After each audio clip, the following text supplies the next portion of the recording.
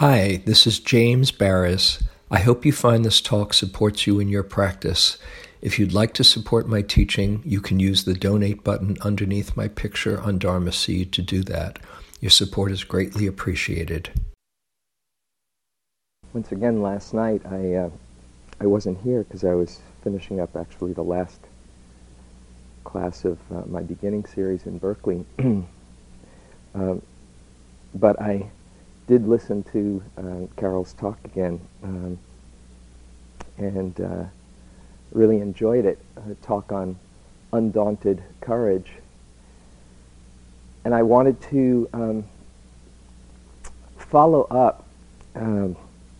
Actually, it was a topic that I had planned to talk about, but it follows up, I hope, well from what she was trying to communicate as far as opening to experience. But this being a greed type, this will come from a greed perspective as far as opening to experience. Because what I wanted to talk about was a sense of wonder and awe that can inform and cultivate the quality of investigation and interest, which is a very important quality in practice. It's one of the 7 factors of enlightenment. I wanted to start off by sharing a Rumi poem, a great Buddhist poet,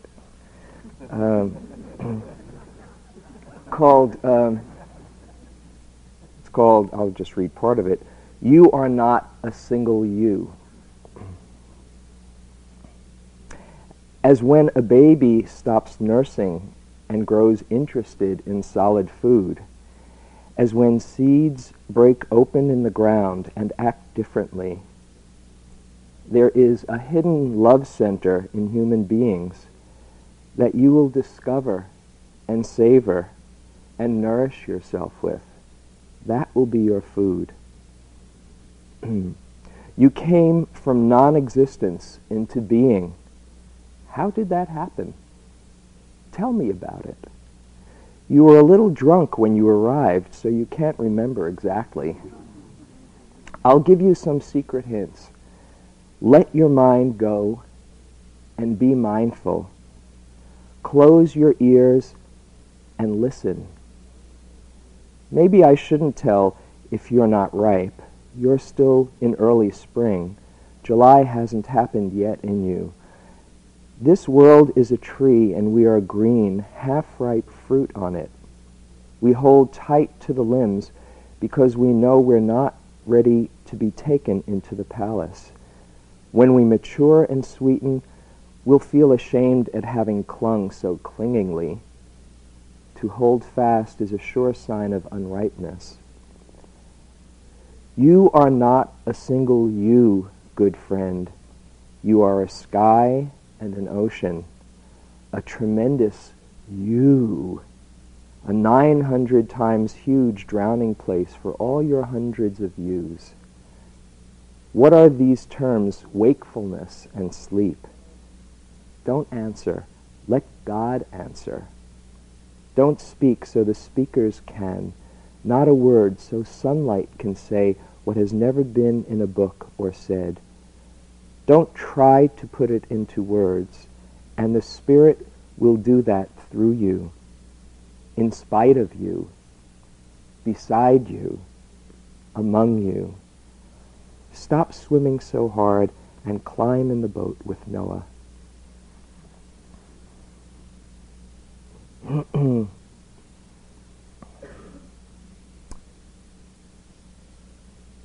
When I was very young, my first Dharma connection and inspiration was astronomy.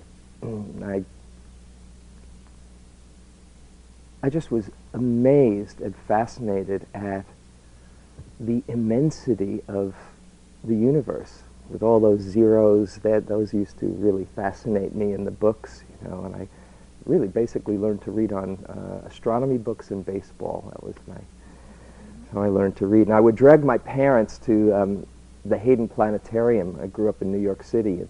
You don't see many stars in New York, but we have a great planetarium. And I'd go there, every time the program would change, just dragging my parents there. So I could just sit in the planetarium hall and basically go, wow. Wow. You know that feeling? Sure you do. And that quality of wow is really something that's intrinsic in all of us. Jesus is teaching, except ye be converted as children, you will not enter the kingdom of heaven. That innocence and that purity and that childlike wonder is an attribute that we have that is a very wonderful asset that we can bring to practice here. And it's true, of course, that this is a humbling experience. I remember one meditation teacher called practice one insult after another, It's humbling, isn't it? But that humility can actually lead us to that sense of wonder, where we don't know what's going on. It's out of our control. And when we truly come to terms with that and accept it, it's a wonderful relief that we can just let go and surrender and see what's really here as much as we can take in. Surrendering to the vastness. I want to read a piece from a wonderful book, one of my favorite books on celebration and celebration. It's called The Universe is a Green Dragon by Brian Swim, who is both an astrophysicist and a theologian. He talks about the universe. The fireball, the Big Bang, was a cauldron of creativity. In it were created all the elementary particles of the universe. All that exists on Earth exists only through the elementary particles that emerged in that first epoch of the universe's unfolding. After the fireball, stars and galaxies were created. We must realize that the creation of a galaxy is one stupendous activity. Could we manage that? Yet galaxies were created by the 100 billion, each with its 100 billion stars, and all of it dances, the swirling stars around each other, exploding, creating new stars, holding each other in the silence of the gravitational embrace. And these stupendously complex systems of being simply leaped into existence.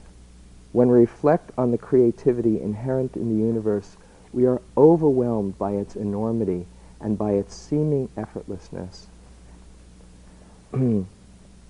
That kind of perspective, there's no way you can hope to figure it out. The mind just kind of short circuits and lets go. And in that space of letting go, in that surrender, there's, for me, at times, just this feeling of not just connection, but, as I say, the wonder becomes awe, that it opens us up, and at times into a spirit of devotion. I remember when Tsoknyi Rinpoche was here earlier this year, he talked about devotion. He was talking about devotion to one's guru. But he said, when you open up in that way, with that spirit of awe and devotion, it's like you're a satellite dish that can receive all the blessings of the universe coming to you. It's a beautiful image. And for me, I think having that spirit, underneath it, there is a core belief or perspective that that life in its perfection, in its mysterious perfection, beyond our comprehension, the underlying reality out of which everything springs is one that I relate to as a benevolent reality. Now, you can make the case that it's neither benevolent nor malevolent. It just is, and that would definitely hold as far as logic when we just see how things are. But when I reflect on it, that underneath it all, that when one is not confused by one's graspings or fears or confusions, that when one sees through that or is not caught in that, there's peace. There's great peace. There is the unconditioned. There is the unborn. There's all of those things that were mentioned last night. The Tibetans have a beautiful way of describing this world as the magical display of that naked, empty awareness.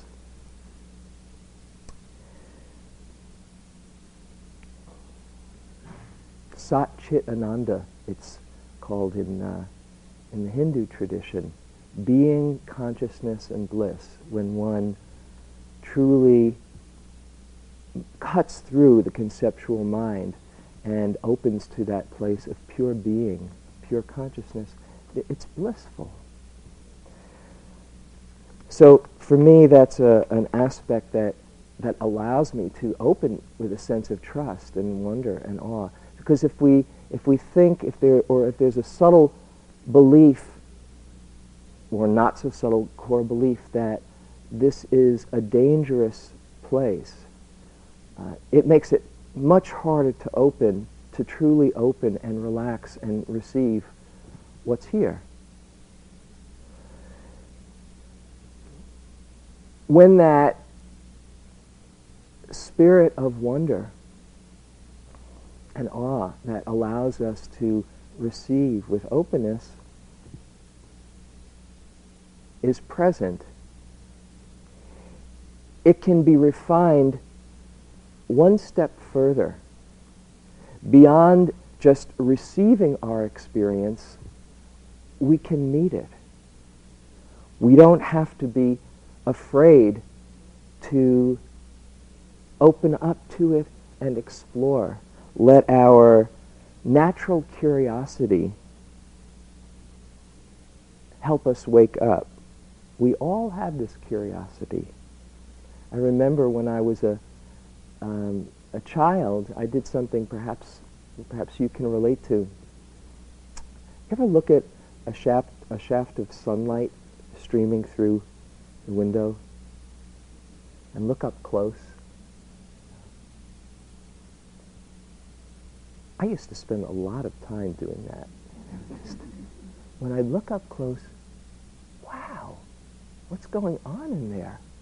There's this whole dance of movement.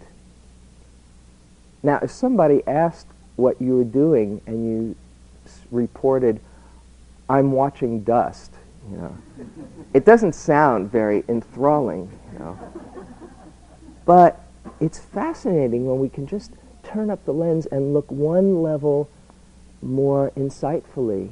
Oh, look what's going on in there.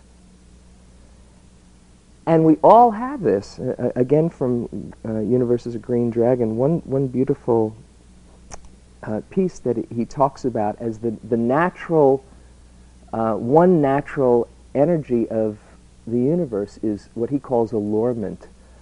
Things want to come together, whether it's gravitation that holds us to the planet or holds planets around the sun, or galaxies together, or inside the atom there's the the protons and neutrons held tightly. They want to come together.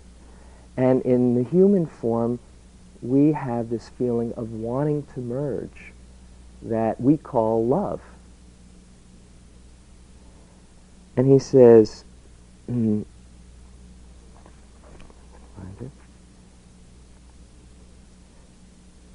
great mystery is that we are interested and allured in anything whatsoever.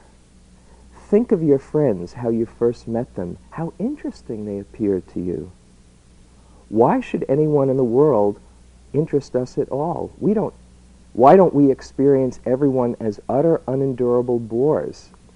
Sometimes we do, I know, Why isn't the cosmos made that way? Why don't we suffer intolerable boredom with every person or forest, symphony, and seashore in existence?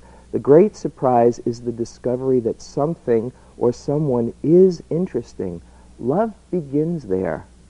Love begins when we discover interest.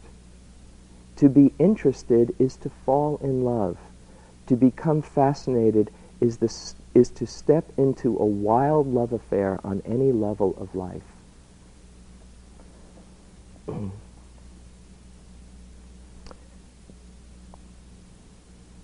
Now, usually we think of becoming interested in things that are exciting or intense, that hold our interest, right?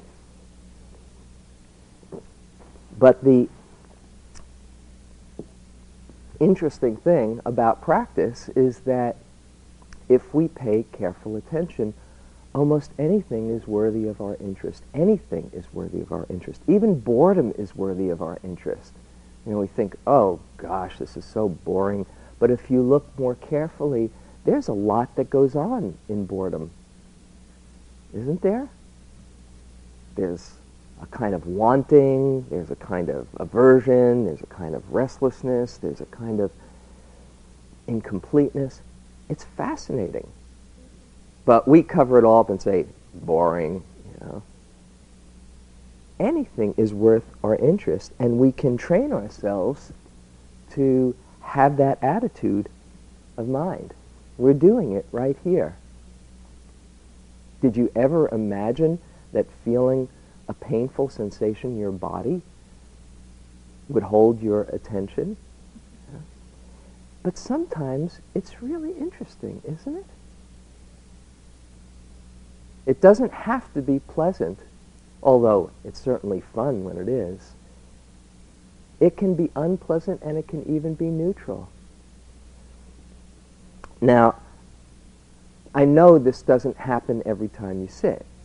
Oh, great, I get to feel my body ache, or, oh, I get to watch my breath. But it can be cultivated.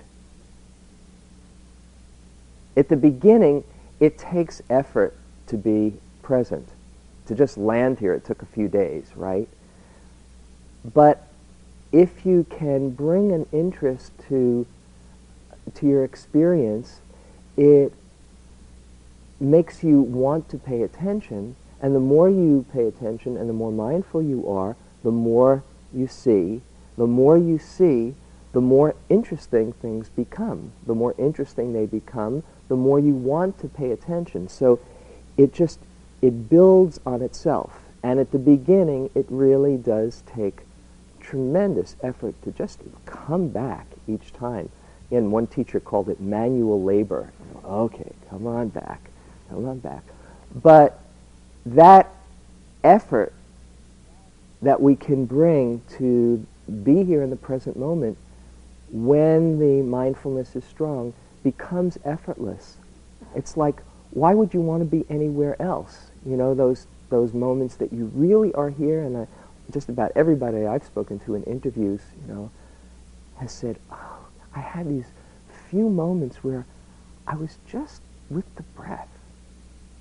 And there's this big delight. And I don't think it's just because they want to report that they did it, but rather it feels so good for it to be complete just the way it is. Oh, I was just with the breath.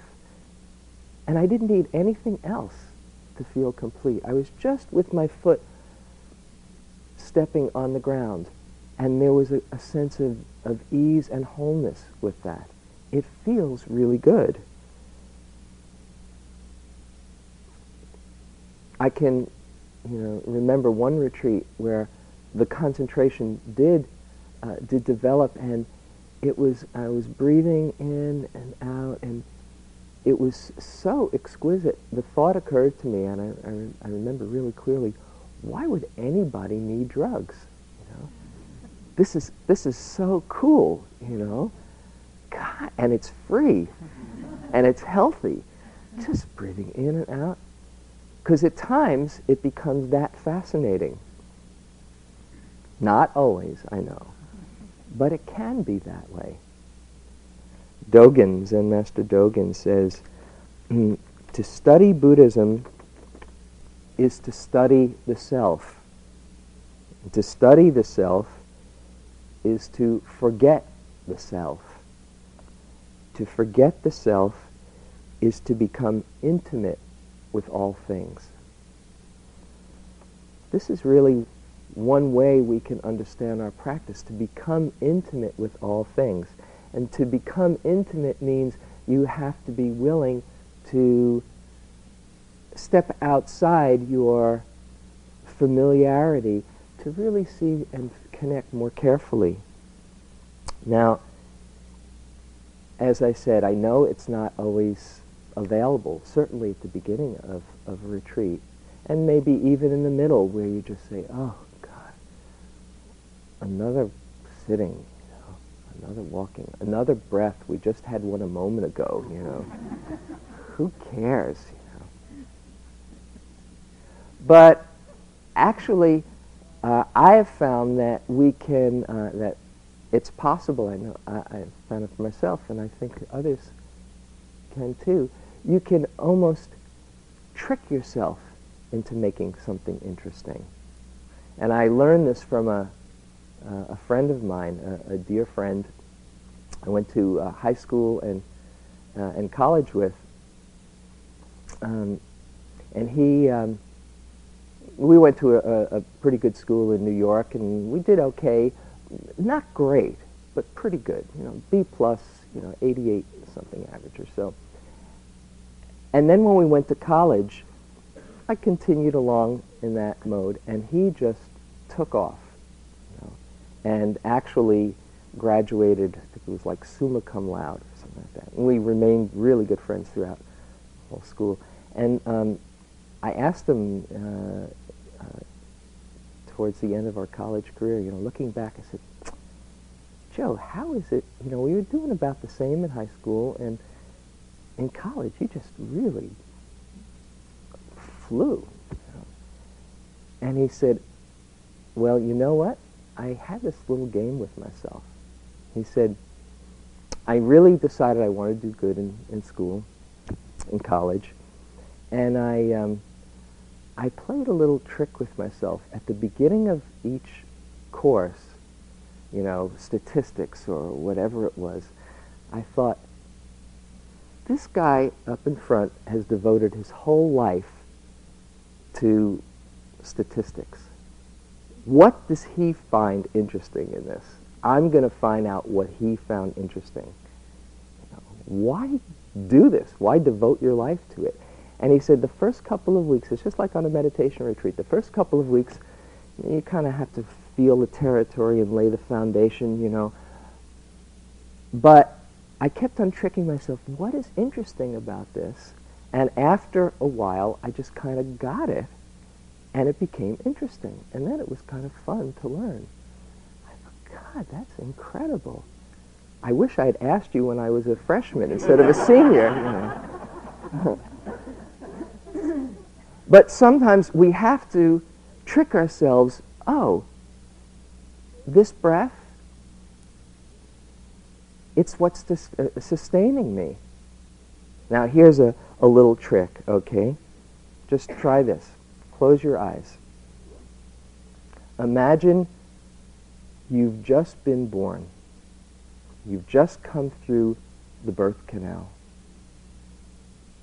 And you're about to take your first breath. Can you be here for it?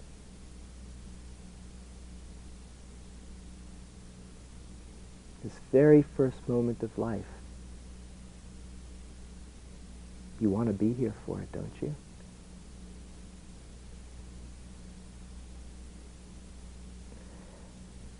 And now, just to complete the exercise, just imagine coming into your body and taking your breath and going through infancy and childhood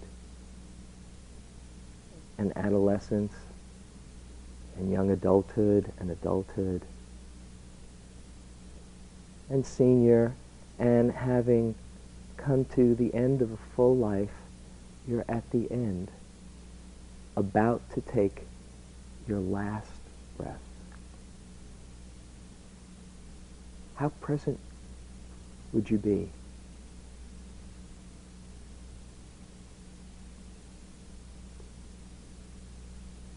Here it is, your last breath, your last moment.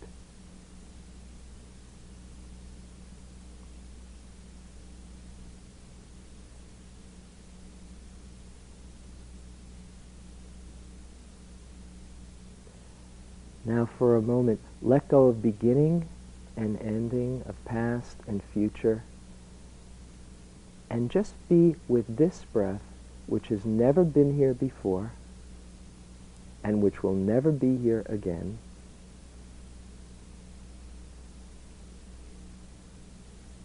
That is sustaining you, keeping you alive. Can you be here for this one? Honor it with your presence.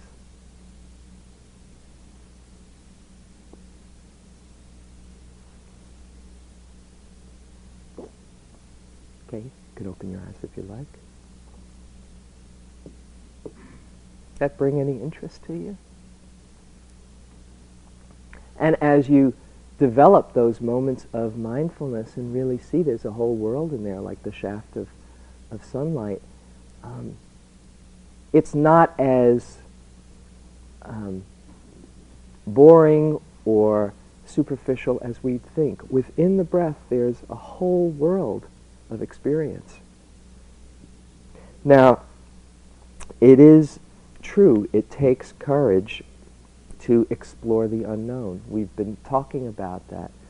Mentioned it earlier in the retreat, and yesterday Carol, spoke so beautifully on that. Undaunted courage, she called it. It takes courage to open up to our suffering. It takes courage to open up to our fears. But the paradox is that going towards it is liberating. Moving away from it is confusing and the source of suffering. If we try to run away from our fears or our suffering, what happens? Can you run away? You bring your head wherever you go. Try to get something out of your mind. Don't think about a pink elephant right now. Okay? Get it out of your mind. Okay? As soon as you try to push it away, you just give it life and feed it. But the Aikido move of practice is to go right towards it is the way through. Because it works in a few different levels. One, you're not adding that layer of fear and aversion when you explore it. You can't say, let's feel you at the same time that you're hoping something will go away. Right? It's just the way it works. And so inviting that, you're not adding on that second dart, or in Zen they call it adding on a second head on top of the first. So in that sense, you're not complicating things, and you're also learning, you're also opening up to what's here and becoming more familiar and holding it in a different way. Holding it with a kind awareness, holding it with compassion. And as you bring interest to it, it's one thing to say, okay, I'll allow it to be here, accepting that it's here. That's very useful. But to go one step further and say, let's feel you. It's like you're exploring the landscape, becoming familiar with the subtleties and the nuances that usually escape us as we try to run away. Another way that this paradox works, that moving towards things is actually liberating, is that as you name your demons, whatever they are, you're shining the light of awareness on them. You know, like in the ancient myths and fairy tales, when there's a dragon or a demon, you know what happens when the hero or the heroine finds out the name? Scary, scary, scary, scary, and then all of a sudden they find out the name and they say the name, and the dragon kind of slinks away, or the demon, disappears. It's the same way when we can name what's here. Oh, this is sadness. This is sad Buddha. This is fear. This is judgment. And we can hold it with a kind attitude. We diffuse its power. There's a beautiful book that a couple of people from the community, from the Sangha, wrote, called Facing Fear, Finding Courage. And there's a couple of quotes each that I want to share with you. Each chapter starts out with a quote. This is Charlotte Bronte, the writer. To see and know the worst is to take from fear her main advantage. Because the mind gets caught in projection of, oh my goodness, but if you say, okay, this is the worst that can happen. Okay, you can hold that. And this is from André Dubus. It is not hard to live through a day if you can live through a moment. What creates despair is the imagination, which pretends there is a future and insists on predicting millions of moments, thousands of days, and so drains you that you cannot live the moment at hand. When you keep your parameters to just this moment, it's all quite workable. It might be unpleasant, but this is where there's refuge, just in this moment, instead of imagining what's to come. So this does take courage, but it's the way to freedom. And the interesting thing is that although we want just the good stuff to come out, let's have some wisdom, keep that other stuff down there. I'll take some compassion, but who wants all that yucky judgment, As we open ourselves up and allow it all to move through, it's not like, in Pandora's box where all the demons came and at the very bottom there was this tiny little hope. That's not really how it is. It opens up and all the things that we distracted ourselves from feeling are usually the first to come out, but underneath them is tremendous wisdom and tremendous compassion. And in order to allow that to fully flower, it means that we hold everything that's in there in that way. And so the process is one of purification, not of selective pulling out different qualities. All of those things move through us, and if we can hold them and allow them with a space of kind awareness, they lose their power little by little. And in that, it's very comforting to see that you have no control over the process. Now, this might sound like bad news. You know, people say, and it's come up a few times in interviews, I'm really trying. I'm trying to be mindful. I'm trying to be calm. I'm trying to be equanimous, and it's just not working. I come to sit, and I'm just nodding off. Or I come to sit, and I'm just, all over the map or caught in fear. Or I do my walking, and there's no escape. It's just not working the way it's supposed to. And it's so easy to get caught in that agenda. But it's a tremendous relief to realize you have no control over the process.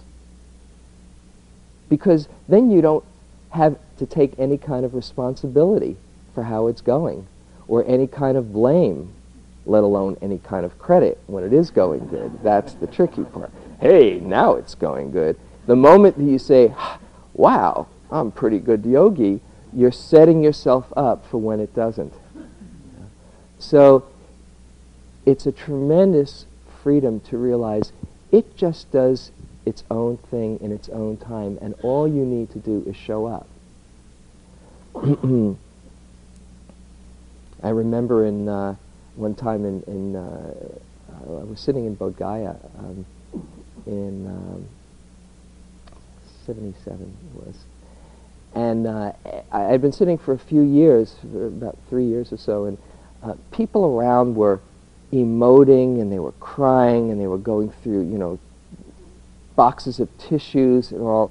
And I was just sitting there, and I was just basically, feeling the breath, feeling sensations, or whatever. But, at first I thought, well, that's cool, that's what I'm supposed to be doing. But after a while I thought, I think I'm missing something here, And I went to Joseph and saying, what's going on? I didn't know if I was getting my money's worth, and I thought, what if I'm just kind of avoiding something? I'm just here, feeling the breath or feeling sensations, and am I doing something wrong?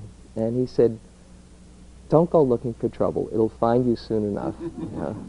And it did, in its own time. When I say trouble, all the demons and the fears and all of those things, they came up in their own time. But you don't have to create the agenda for it. And as you can let go of the agenda, it becomes more of an adventure. Because if you know how it's going to turn up, why go through the whole process anyway? That's what makes it an adventure, that you don't know. And when it's an adventure, when you can have that spirit of adventures, on each time I start a retreat, it's like, I wonder what this is going to be like. Wow. It's like taking a journey. Who knows? And I remember on one retreat, this is after I've been practicing about 5 years or so, and I opened up to this, it was like very new territory, and I was just kind of amazed. And I went into an interview, and I said, I don't know what I've been doing for the last 5 years, but this is a whole new ball game. And Joseph said, oh yeah, it's a neat feeling. I know that feeling. I said, you do? He said, yeah, I get it every time I sit.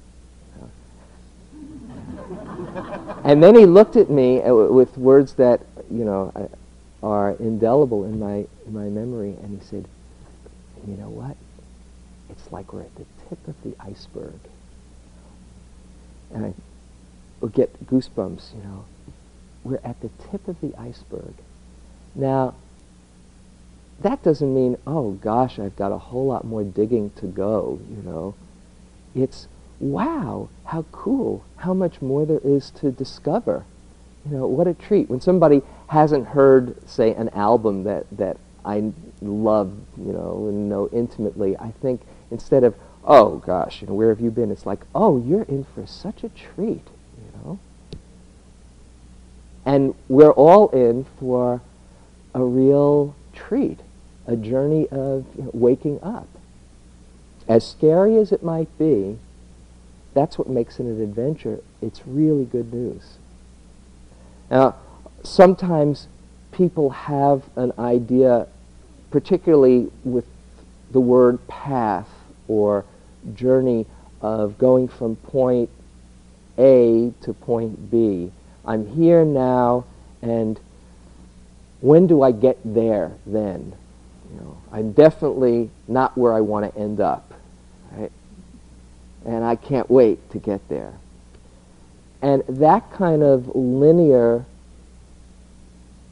holding of the word path, which is almost, it leads one to that kind of a perspective, I don't think is so useful.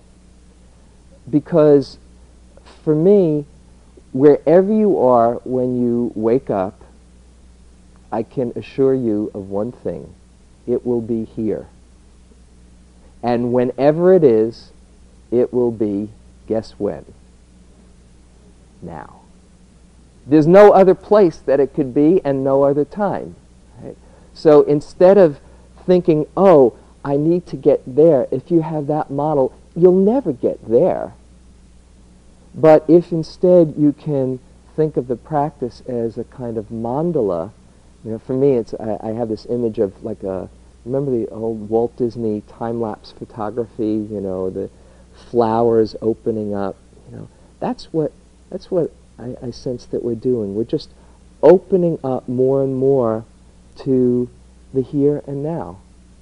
Not to get someplace else, but just to be here more and more openly and directly.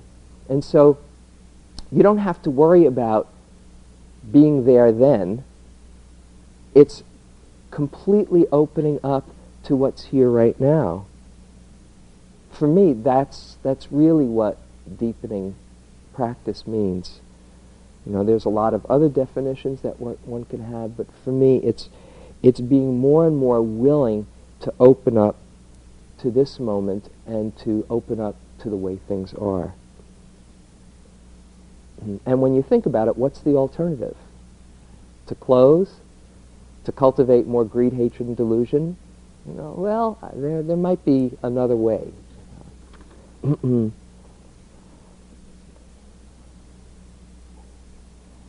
want to mention a few things about this factor of investigation, this enlightenment factor.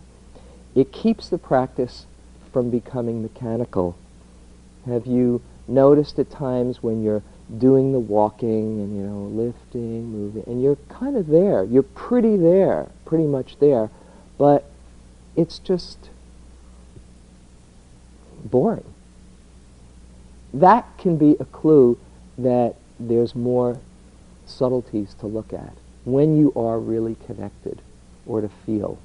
The same way when you're sitting, the times that you're really here with the breath and not straining to get closer to it, when you're just quite softly connected with it.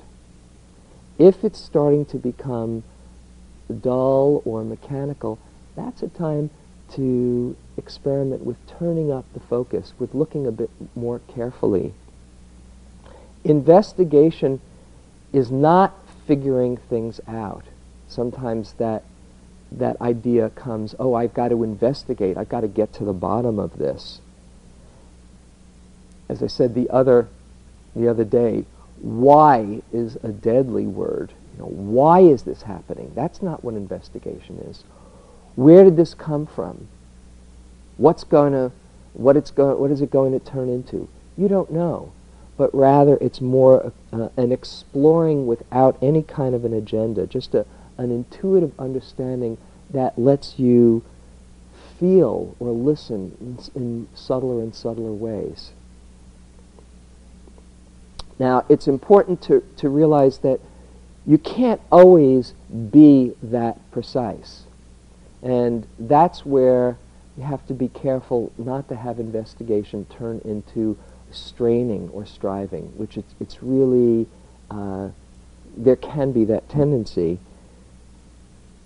It's a quality of being both receptive, really tuned in and letting yourself open to what's here, but interested.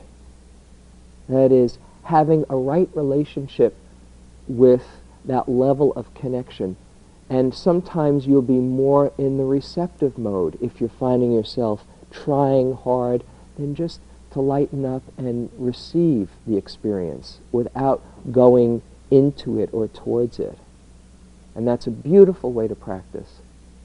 At other times, if you're laid back or you're just receiving, but there's not a brightness, there's not a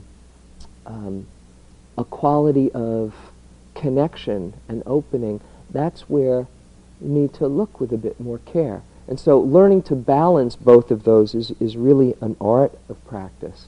And to do that, it's important to understand that there are many lenses, many ways that we can take in the moment, different kinds of apertures. At times, if you're right there and feeling the hair follicles sway in the breeze inside your nostrils, great, take a look really carefully. Ooh, so many different things. At other times, it'll be all you can do to know that you're on planet Earth, and sitting here in a body. That's not the time to go in and explore with that, precision. And so that's the time to open up much more panoramically, much more spaciously and widely, and seeing how can I best connect with the moment, just as it is. If you're completely out there and have no idea what's going on, you can use my note of last resort, which is confusion. Okay? I just wrap the whole thing into one big package and notice confusion. That's what's happening. Confusion. And in that moment, I'm here again. I'm connecting and seeing, oh, this is what's going on, confusion. And I'm clear. I might be clearly confused, but at least I'm clear about it. Oh, confusion. And that moment of mindfulness is just as potent and significant as noting and noticing the fine precision. So having a sense of how you can best take in the moment is really an art that one develops, and you have to really trust your intuition. Sometimes you might notice changing experience right within a breath. Sometimes you might notice changing experience of one sensation to another, or one sound to another, or feeling the mood come and go. It doesn't matter what you're paying attention to, because the mindfulness points to understanding the impermanent nature of things. And sometimes it can be very focused, and sometimes it can be much more spacious and broad. Investigation, as I've mentioned, has this kind of spirit of discovery that is willing to let your wonder lead you. I sat, as I think everybody here has sat with the Burmese master U Pandita, this very strong teacher, and at one point in this longer retreat, you have to report, very formally just what you notice within the breath and within the walking. And I gave what I thought was a fairly extensive report. And he said, okay, he said, now tell me something new about the breath tomorrow. And I thought, gosh, new? I've been doing this for 10 years, Am I going to find something new? But he was not somebody to take lightly, so I had to come up with something. And I went back and I just really paid attention. Please let me see something new. And fortunately, I came up, I never saw it, just 2/3 of the way back, there's this little sparkle in my nostrils. when the on the in breath towards the end, Okay, I got real excited. I went in. I told him, you know, and I saw that there's a sensation of sparkling. Okay, good. Okay. Tell me something new tomorrow. And this went on for like, you know, 2 or 3 or 4 days, you know, and it was incredible because it wasn't like he was looking for any one right answer, but in order to report that and recognize that, I had to really look with care. And in that careful looking, that spirit of discovery just kind of blossomed, and it was fascinating. So I kind of invite that for you to check out, to see if you can discover something new. Not straining yourself. It's not a pass-fail test, but the times you're really connected, whether it's the breath or you're feeling sadness for the 7300th time, you know, or you're feeling your foot lift or place. Just see if you can notice something new that you hadn't before, just to bring that quality of discovery there. Sometimes I have a game I play with myself that it's like I'm an alien that's come into this human form, and I'm reporting back to the mothership, you know. And here I'm making my report. This is what happens when they breathe, you know. Okay. That might be a little bit too far out there for you, but it works for me anyway. You can be real playful about it. It's not a heavy-duty homework assignment, you know. In fact, playfulness is really an ally of investigation, so you don't have to take it so seriously. It's like letting, you know, like when you were a kid, you know, and you like to play in the mud, you know. You probably don't like to play in mud much these days, right? But it's really fascinating. Ooh, it feels so good. Just letting yourself be a kid again, like that. And it also means stepping outside your comfort zone. Not to think, oh, I already know how it is. You don't know. You don't know what's going to happen the next time you sit down. And that's what makes it that quality of adventure and surprise. Something else that I want to mention with investigation, and that is not only to tune into all the difficulties, but also to notice the wholesome states when they're here.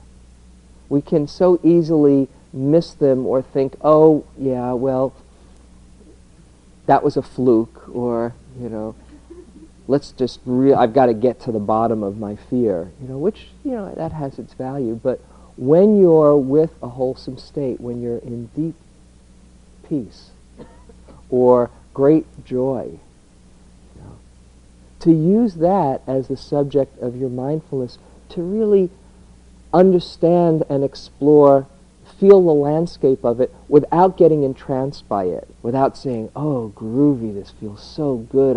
Were you there with the bliss? Oh, yeah, I was there. It was so delicious. And that's not it. It's feeling, oh, this is what bliss feels like. You know, this is what they feel when they feel bliss, you know. Yeah. You just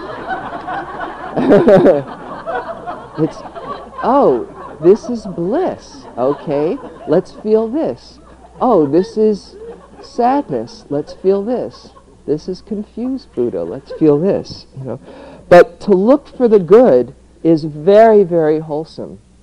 You know, the Buddha talked about increasing wholesome states that have arisen, and the best way to do that is to really be present for them. There's enough dukkha to go around for all of us. And this applies not just here in the retreat, but when you go outside. It takes some effort to look for the good, especially we're barraged with all the, all the suffering and ignorance that's out there. I came across, there was this beautiful book by former Undersecretary of United Nations, Robert Mueller, who he had tried, this is like in the 60s or 70s, no, I think the book was in the 80s, but it was like in the 70s, he had tried this campaign to put out good news, all these wonderful things that the UN projects were happening, these inspiring stories to papers and the media, and nobody would handle it. It just wasn't juicy enough. You know, we are barraged by the sensational and the frightening because that gets our blood going. And every now and then we see some very awesome feature story that touches us. Well, it takes some looking, but actually there's feature stories all around. And to start tuning into it, it gives you some confidence and inspiration to have that quality of investigation. Because it's not just all bad stuff, although that's what the newspapers predominate in. And the same way inside, there's the 10,000 sorrows and the 10,000 joys, and to let yourself open to them and feel them. Because as you do, more and more, you can get in touch with the good news of who you really are. This is from Huang Po. I love this quote. He says, "Your true nature is something never lost to you, even in moments of delusion, nor is it gained at the moment of enlightenment. It is the nature of the suchness. This pure mind, the source of everything, shines forever and on all with the brilliance of its own perfection. But the people of the world do not awake to it in regarding only that which sees, hears, feels, and knows as mind. Blinded by their own sight, hearing, feeling, and knowing, they do not perceive the spiritual brilliance of the source. If they would only eliminate all conceptual thought, in a flash that source would manifest itself like the sun ascending through the void and illuminating the whole universe without hindrance or bounds." That's who you start to discover you are, if you're willing to take a look and explore and investigate. It takes courage to open to experience. It takes courage to do this journey. And at the same time, you can really enjoy the adventure. You can bring that sense of wonder which informs the process, which naturally leads to an interest that investigates. And as you're doing that, your own good heart is your protection. There's a way that you'll know when you're getting in over your head, when you need to just relax and open up, when you need protection. Your own sincerity of intention is what guides you and holds you. If you listen carefully enough, that's your protection.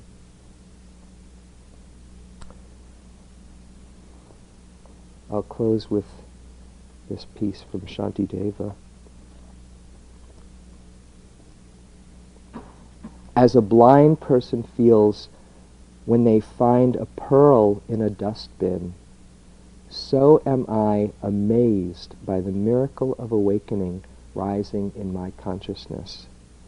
It is the nectar of immortality that delivers us from death, the treasure that lifts us above poverty into the wealth of giving to life, the tree that gives shade to us when we roam about scorched by life, the bridge that takes us across the stormy river of life, the cool moon of compassion that calms our mind when it is agitated, the sun that dispels darkness, the butter made from the milk of kindness by churning it with the Dharma.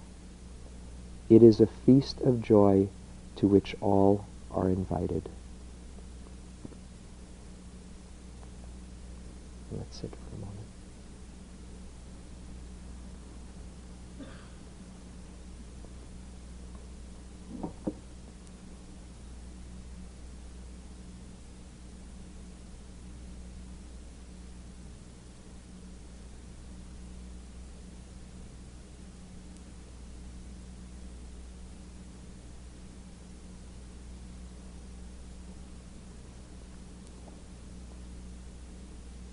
as a blind person feels when they find a pearl in a dustbin, so am I amazed by the miracle of awakening rising in my consciousness.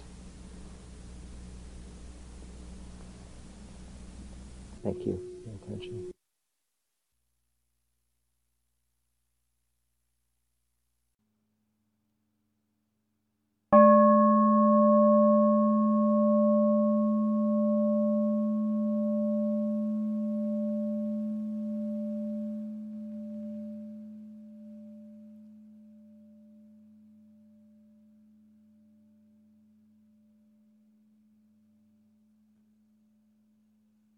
This talk was given by James Baraz at Spirit Rock Meditation Center on February 12, 2002.